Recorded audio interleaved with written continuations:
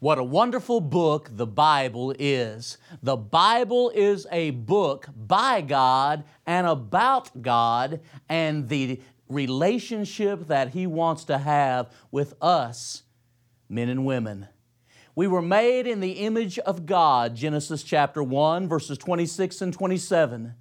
But by choosing to sin, something precious, something that's really to be treasured was lost. This vital, precious relationship with God. And through Jesus, we can have that relationship again. Because of His going to the cross, you and I can have a saving relationship with God. We can be with Him forever in heaven. So the Bible is an important book. It's an essential book, a crucial book, because it is a book by God, from God, and about God. On one occasion, some individuals came to followers of Jesus and said, "Sir, we would see Jesus," John chapter 12 and verse 21.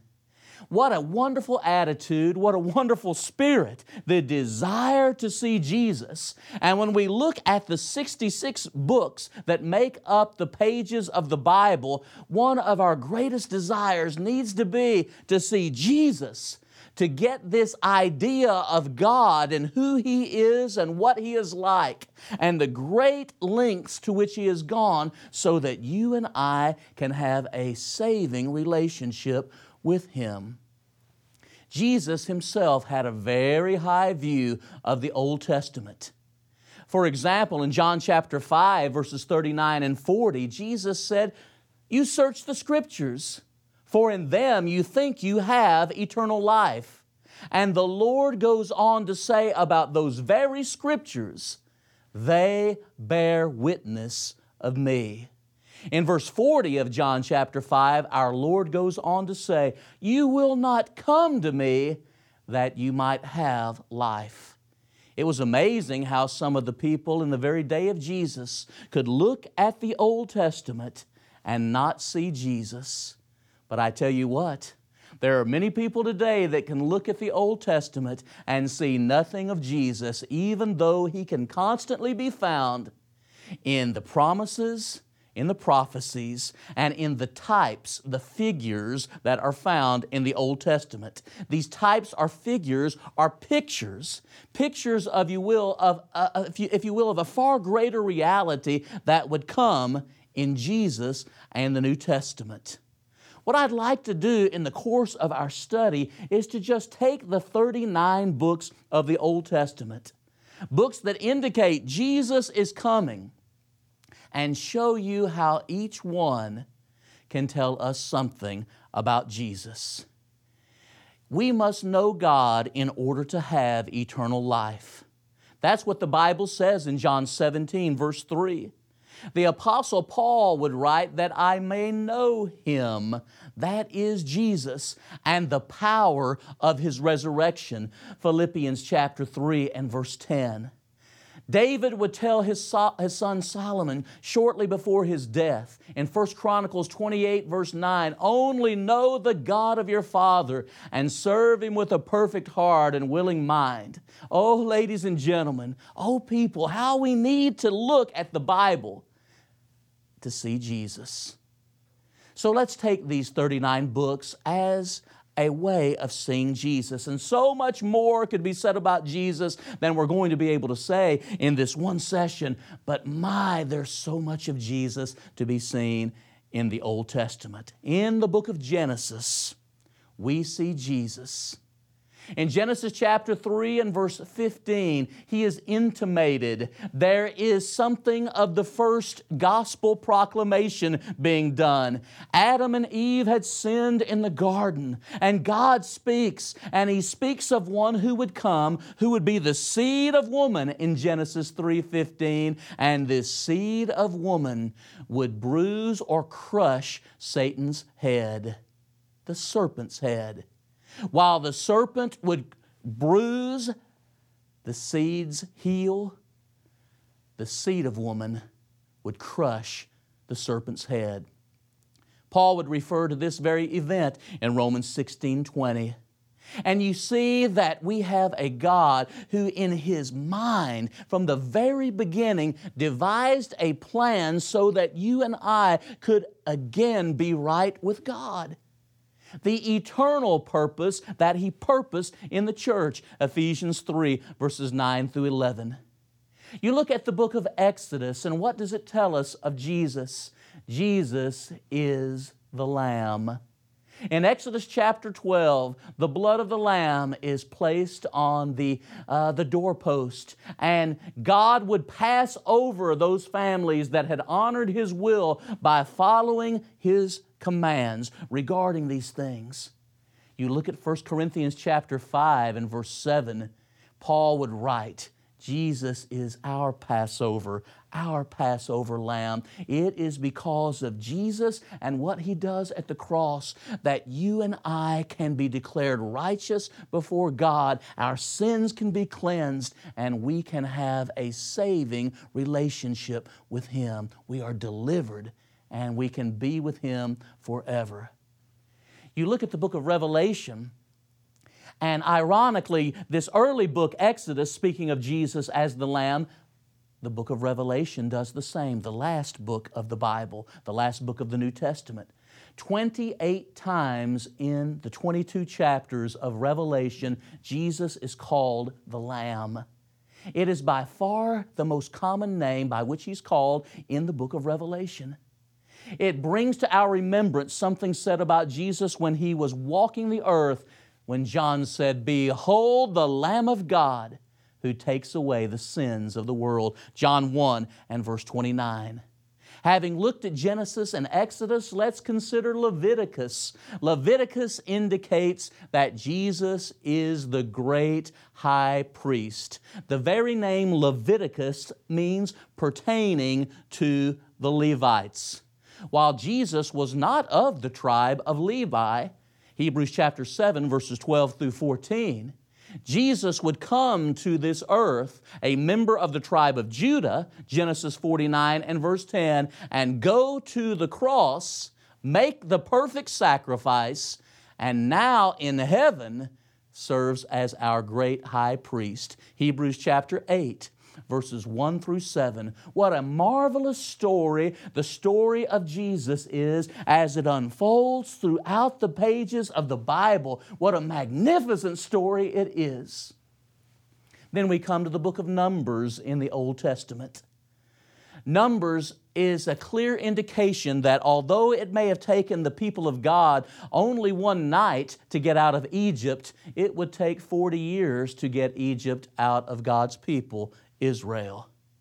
And because of a lack of trust and a lack of obedience and constant murmuring, bickering, and complaining, a generation would die in the book of Numbers, and another generation would come on that would eventually enter the promised land. And even though the book of Numbers deals with the justice of God and the passing of an unbelieving generation, even then, it deals with the provision of God. Numbers deals with the fact that our God provides. Jesus provides. Even as Israel wandered in the wilderness, they were given guidance. The pillar of cloud by day, the pillar of fire at night. Our God guides us. In Psalm 119, verse 105, the Bible speaks of God's Word as a lamp to our feet, a light to our path. Like the psalmist of old, may we truly say, "My heart stands in awe of your word," Psalm 119 and verse 161. Then we come to the book of Deuteronomy. Deuteronomy has to do with instructing a new generation of people how they should live in order to please God. It is a book that emphasizes the love and gracious provision of God so very much. But when you get to Deuteronomy and you ask the question, where is Jesus? You can turn to Deuteronomy 18 and look at verses 15 through 19 when Moses speaks of a prophet who would come. A prophet like unto me. Think about Moses and what a great prophet he was. He was a giver of the law. He brought down the old law from God. from that mountain. Remember Exodus chapter 20? Jesus is an even greater lawgiver. You think of Moses and the times that he interceded for the people of Israel, how he pled for them. Jesus is the great intercessor. He ever lives to make intercession for us.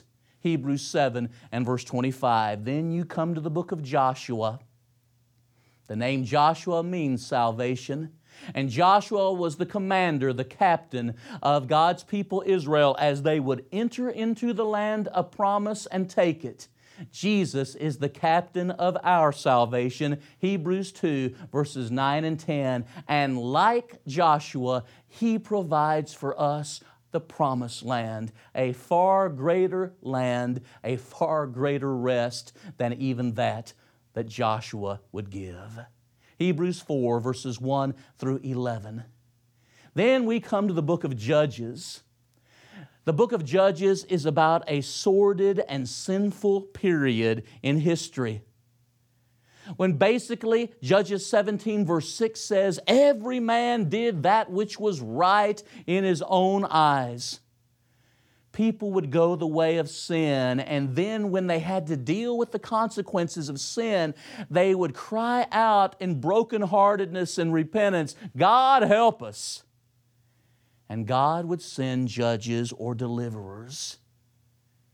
God has always been concerned about cruelty and sin. And when we think about the book of Judges and how it points to Jesus, the Lord is the righteous judge. 2 Timothy 4, verses 6 through 9, the Lord is the one who will do what is right. Genesis 18, 24 and 25. It is a great feeling of comfort and encouragement to know that we have a judge in Jesus who knows what it's like to go through all the things we do as men and women, and yet He did it without sin. He perfectly relates to God because He is God, John 1 and verse 1, and yet He is like us as well, yet without sin. Hebrews 2, verses 17 and 18. And although we may not be able to explain that fully, we don't have to trust in its truthfulness.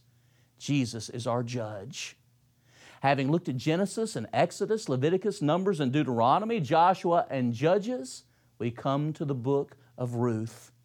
In the book of Ruth, Jesus is our kinsman redeemer.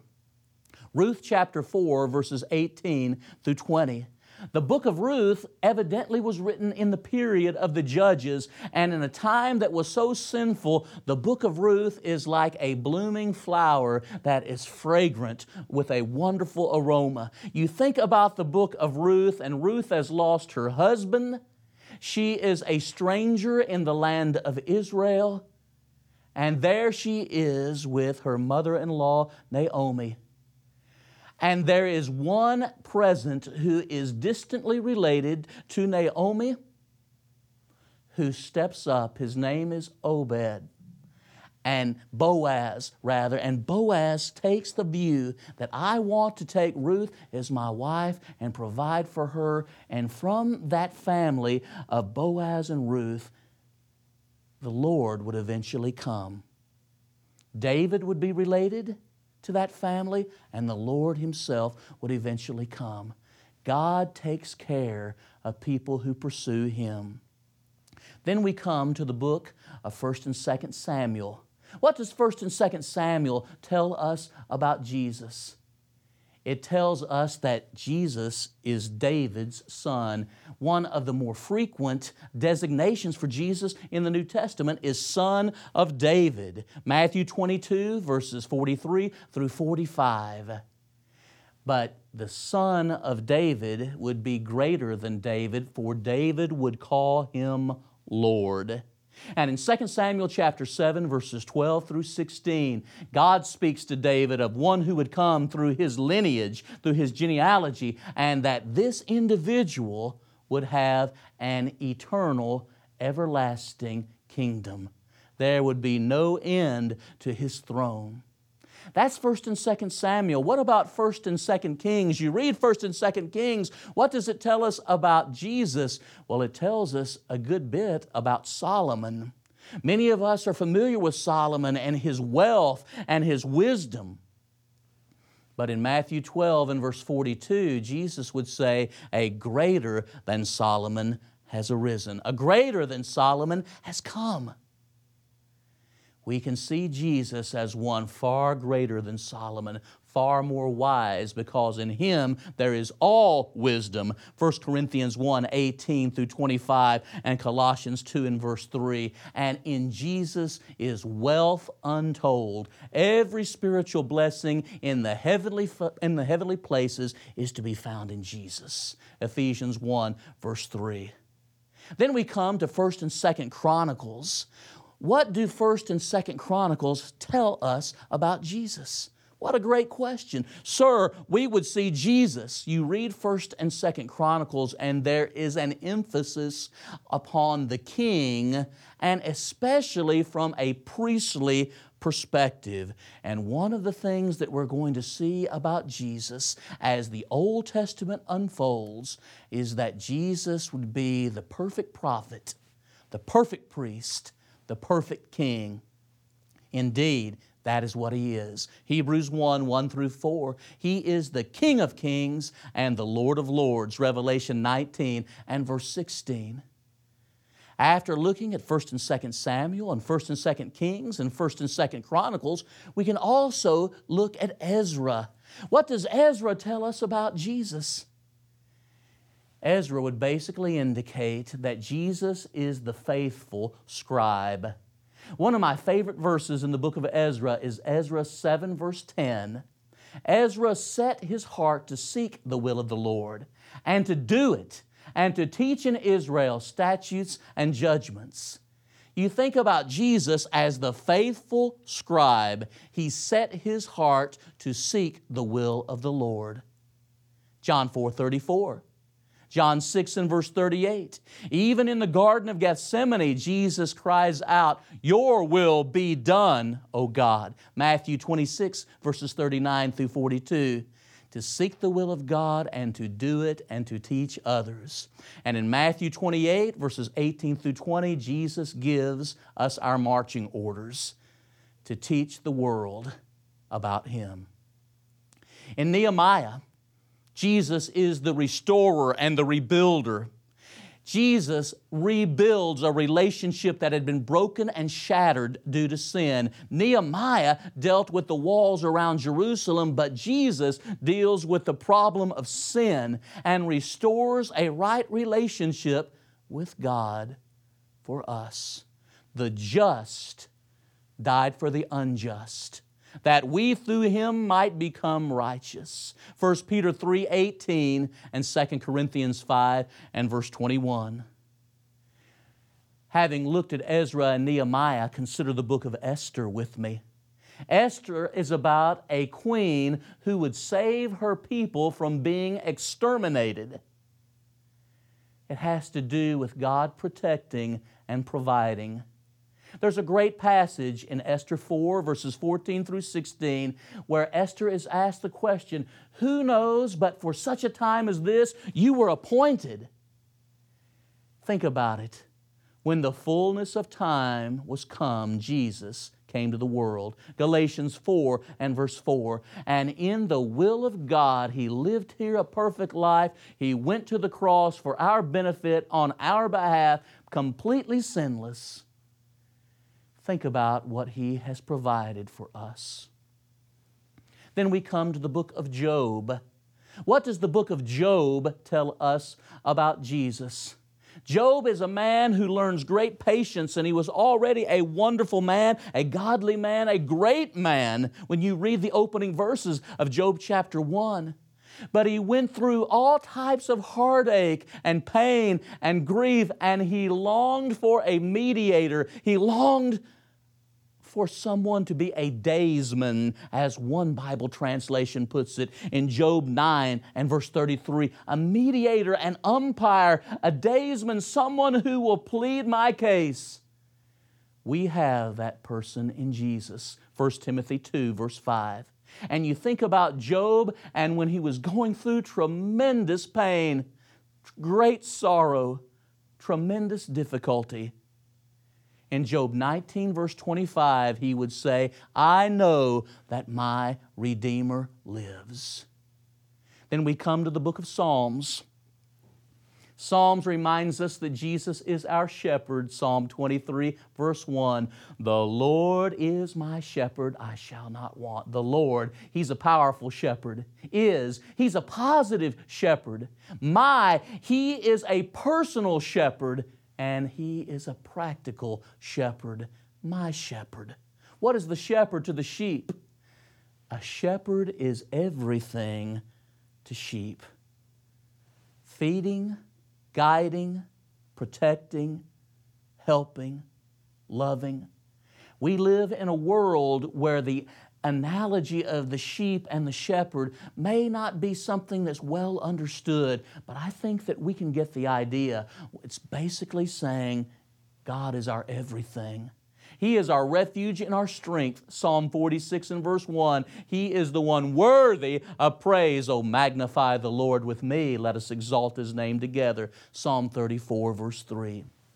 In Proverbs, Jesus is our wisdom. He's our wisdom, a book about wisdom and the application of real wisdom to our lives, how we need to apply Jesus if we would truly be wise. Colossians 2 verse 3. As you look, Psalms, Proverbs, Ecclesiastes. Ecclesiastes deals with Solomon, who was a super achiever, but he was super disappointed. The book is about the meaninglessness and the emptiness of life, the vanity of life that's lived apart from God. And yet we read in Colossians 2, 9 and 10, in Him, that is Jesus, dwells all the fullness of the Godhead bodily. Whatever makes God God, Jesus has it, and He has it fully. And you are complete in Him. There's meaning and purpose and significance in Jesus. That's why Paul would elsewhere write in Philippians 1:21, for to me to live is Christ, and to die is gain. Psalm, Proverbs, Ecclesiastes, Song of Solomon. Where is Jesus? Jesus is the author of precious love.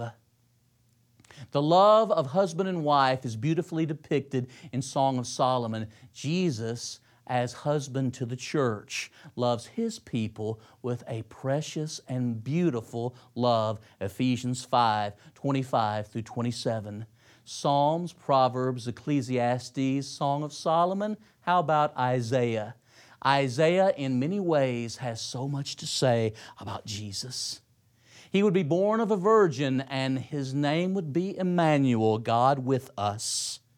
Isaiah 7:14. He would be called Wonderful Counselor, Mighty God, Everlasting Father, Prince of Peace. Isaiah 9 and verse 6. And in Isaiah 53, you have the last of 4 great servant songs. Speaking of the servant of the Lord, and in Isaiah 53, Jesus is the suffering servant who would be wounded and bruised and chastised for us. In Jeremiah, who is Jesus? In Jeremiah, you have Jesus as the giver of a new covenant, Jeremiah 31, 31 through 34. Isaiah, Jeremiah, Lamentations. What do you see of Jesus in Lamentations? In the book of Lamentations, a lament. Jeremiah is lamenting the fact that Jerusalem has fallen. What's going on? He is in tears. God cares. He cares for you. 1 Peter 5 and verse 7. And Jeremiah is known as the weeping prophet. Jeremiah 9 verse 1. But God has always cared when people hurt and when they look to Him. Remember when Lazarus died? John 11:35. Jesus wept. Isaiah, Jeremiah, Lamentations, Ezekiel. In Ezekiel chapter 36, verses 25 through 27, Jesus is the one who gives a new heart and a new spirit. You see, when we choose to sin, ladies and gentlemen, something happens to us that is so awful, so horrible, so hideous that we stand in need of a heart transplant. And spiritually speaking, through Jesus, we are given a new heart and spirit. Daniel. In Daniel chapter 3 and verse 25, he is the Son of God who walks with us in the fiery furnace of affliction. That's what Jesus does. He is a God upon whom we can depend when life gets hard. In this world you will have tribulation, he said, but rejoice, I have overcome the world. John 16:33. Now we look at Ezekiel and Daniel, then we turn to Hosea. Hosea, God is a faithful husband. He cares for His people. You look at the book of Joel. Who is Jesus? Sir, we would see Jesus. He is the giver of the Holy Spirit. Joel 2:28-32 is fulfilled in Acts chapter 2. Hosea, Joel, and Amos. How is Jesus seen in the book of Amos? The very name Amos means burden bearer. Jesus bears our burden at the cross. Hosea, Joel, Amos, Obadiah. In Obadiah, a brief one-chapter book, what does it tell us about Jesus? It tells us that pride and arrogancy are hated by God. Proverbs 8 and verse 13. And those who walk in pride, He is able to bring low. Hosea, Joel, Amos, Obadiah, now Jonah. What does the Old Testament book of Jonah tell us about Jesus? It reminds us that He is a willing missionary. Jonah did not want to go and preach to the people of Nineveh. He tried to run away. Jesus willingly came down. Imagine the Son of God leaving the beauty and glory of heaven to come down and live here, and to live here to go to the cross for us. Hosea, Joel, Amos, Obadiah, Jonah, Micah. What does Micah tell us about Jesus? In Micah chapter 7, verses 18 and 19, He takes our sins and hurls them into the depths of the sea. What a God, what forgiveness. They're gone. Hosea, Joel, Amos, Obadiah, Jonah, Micah, Nahum. God is the avenger of those who do evil. Hosea, Joel, Amos, Obadiah, Micah, Nahum, Habakkuk. Habakkuk. God is from everlasting to everlasting, and He is completely holy. Habakkuk 1 and verses 12 and 13.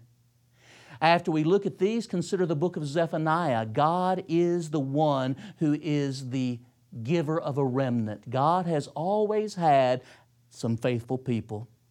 That's really what the book of Zephaniah indicates. Haggai, the word of the Lord came to me. It's a repeated expression. Well, the word of the Lord, the word Jesus, came down. John 1, 1-18. And then you look at the book of Haggai as it talks about this. You can see Zephaniah and his emphasis on the remnant, Haggai and the word of the Lord. In the book of Zechariah, we can see in chapter 12 and verse 10 a beautiful prophecy concerning Jesus, that He would be pierced for us. Now think about that glorious truth, that His hands were pierced, that His feet were pierced, that a spear was thrust into His side. The nail-pierced hands and feet of Jesus, the side where the spear went. And all of this was for us because of His amazing love. And then we come to Malachi. It means in chapter 3 and verse 1 something precious. The messenger would come, the messenger of the covenant. And this messenger is Jesus, who would usher in the new covenant, the New Testament. The Old Testament says Jesus is coming. The New Testament says Jesus has come, and He is coming again, and how we need to ready ourselves for that time.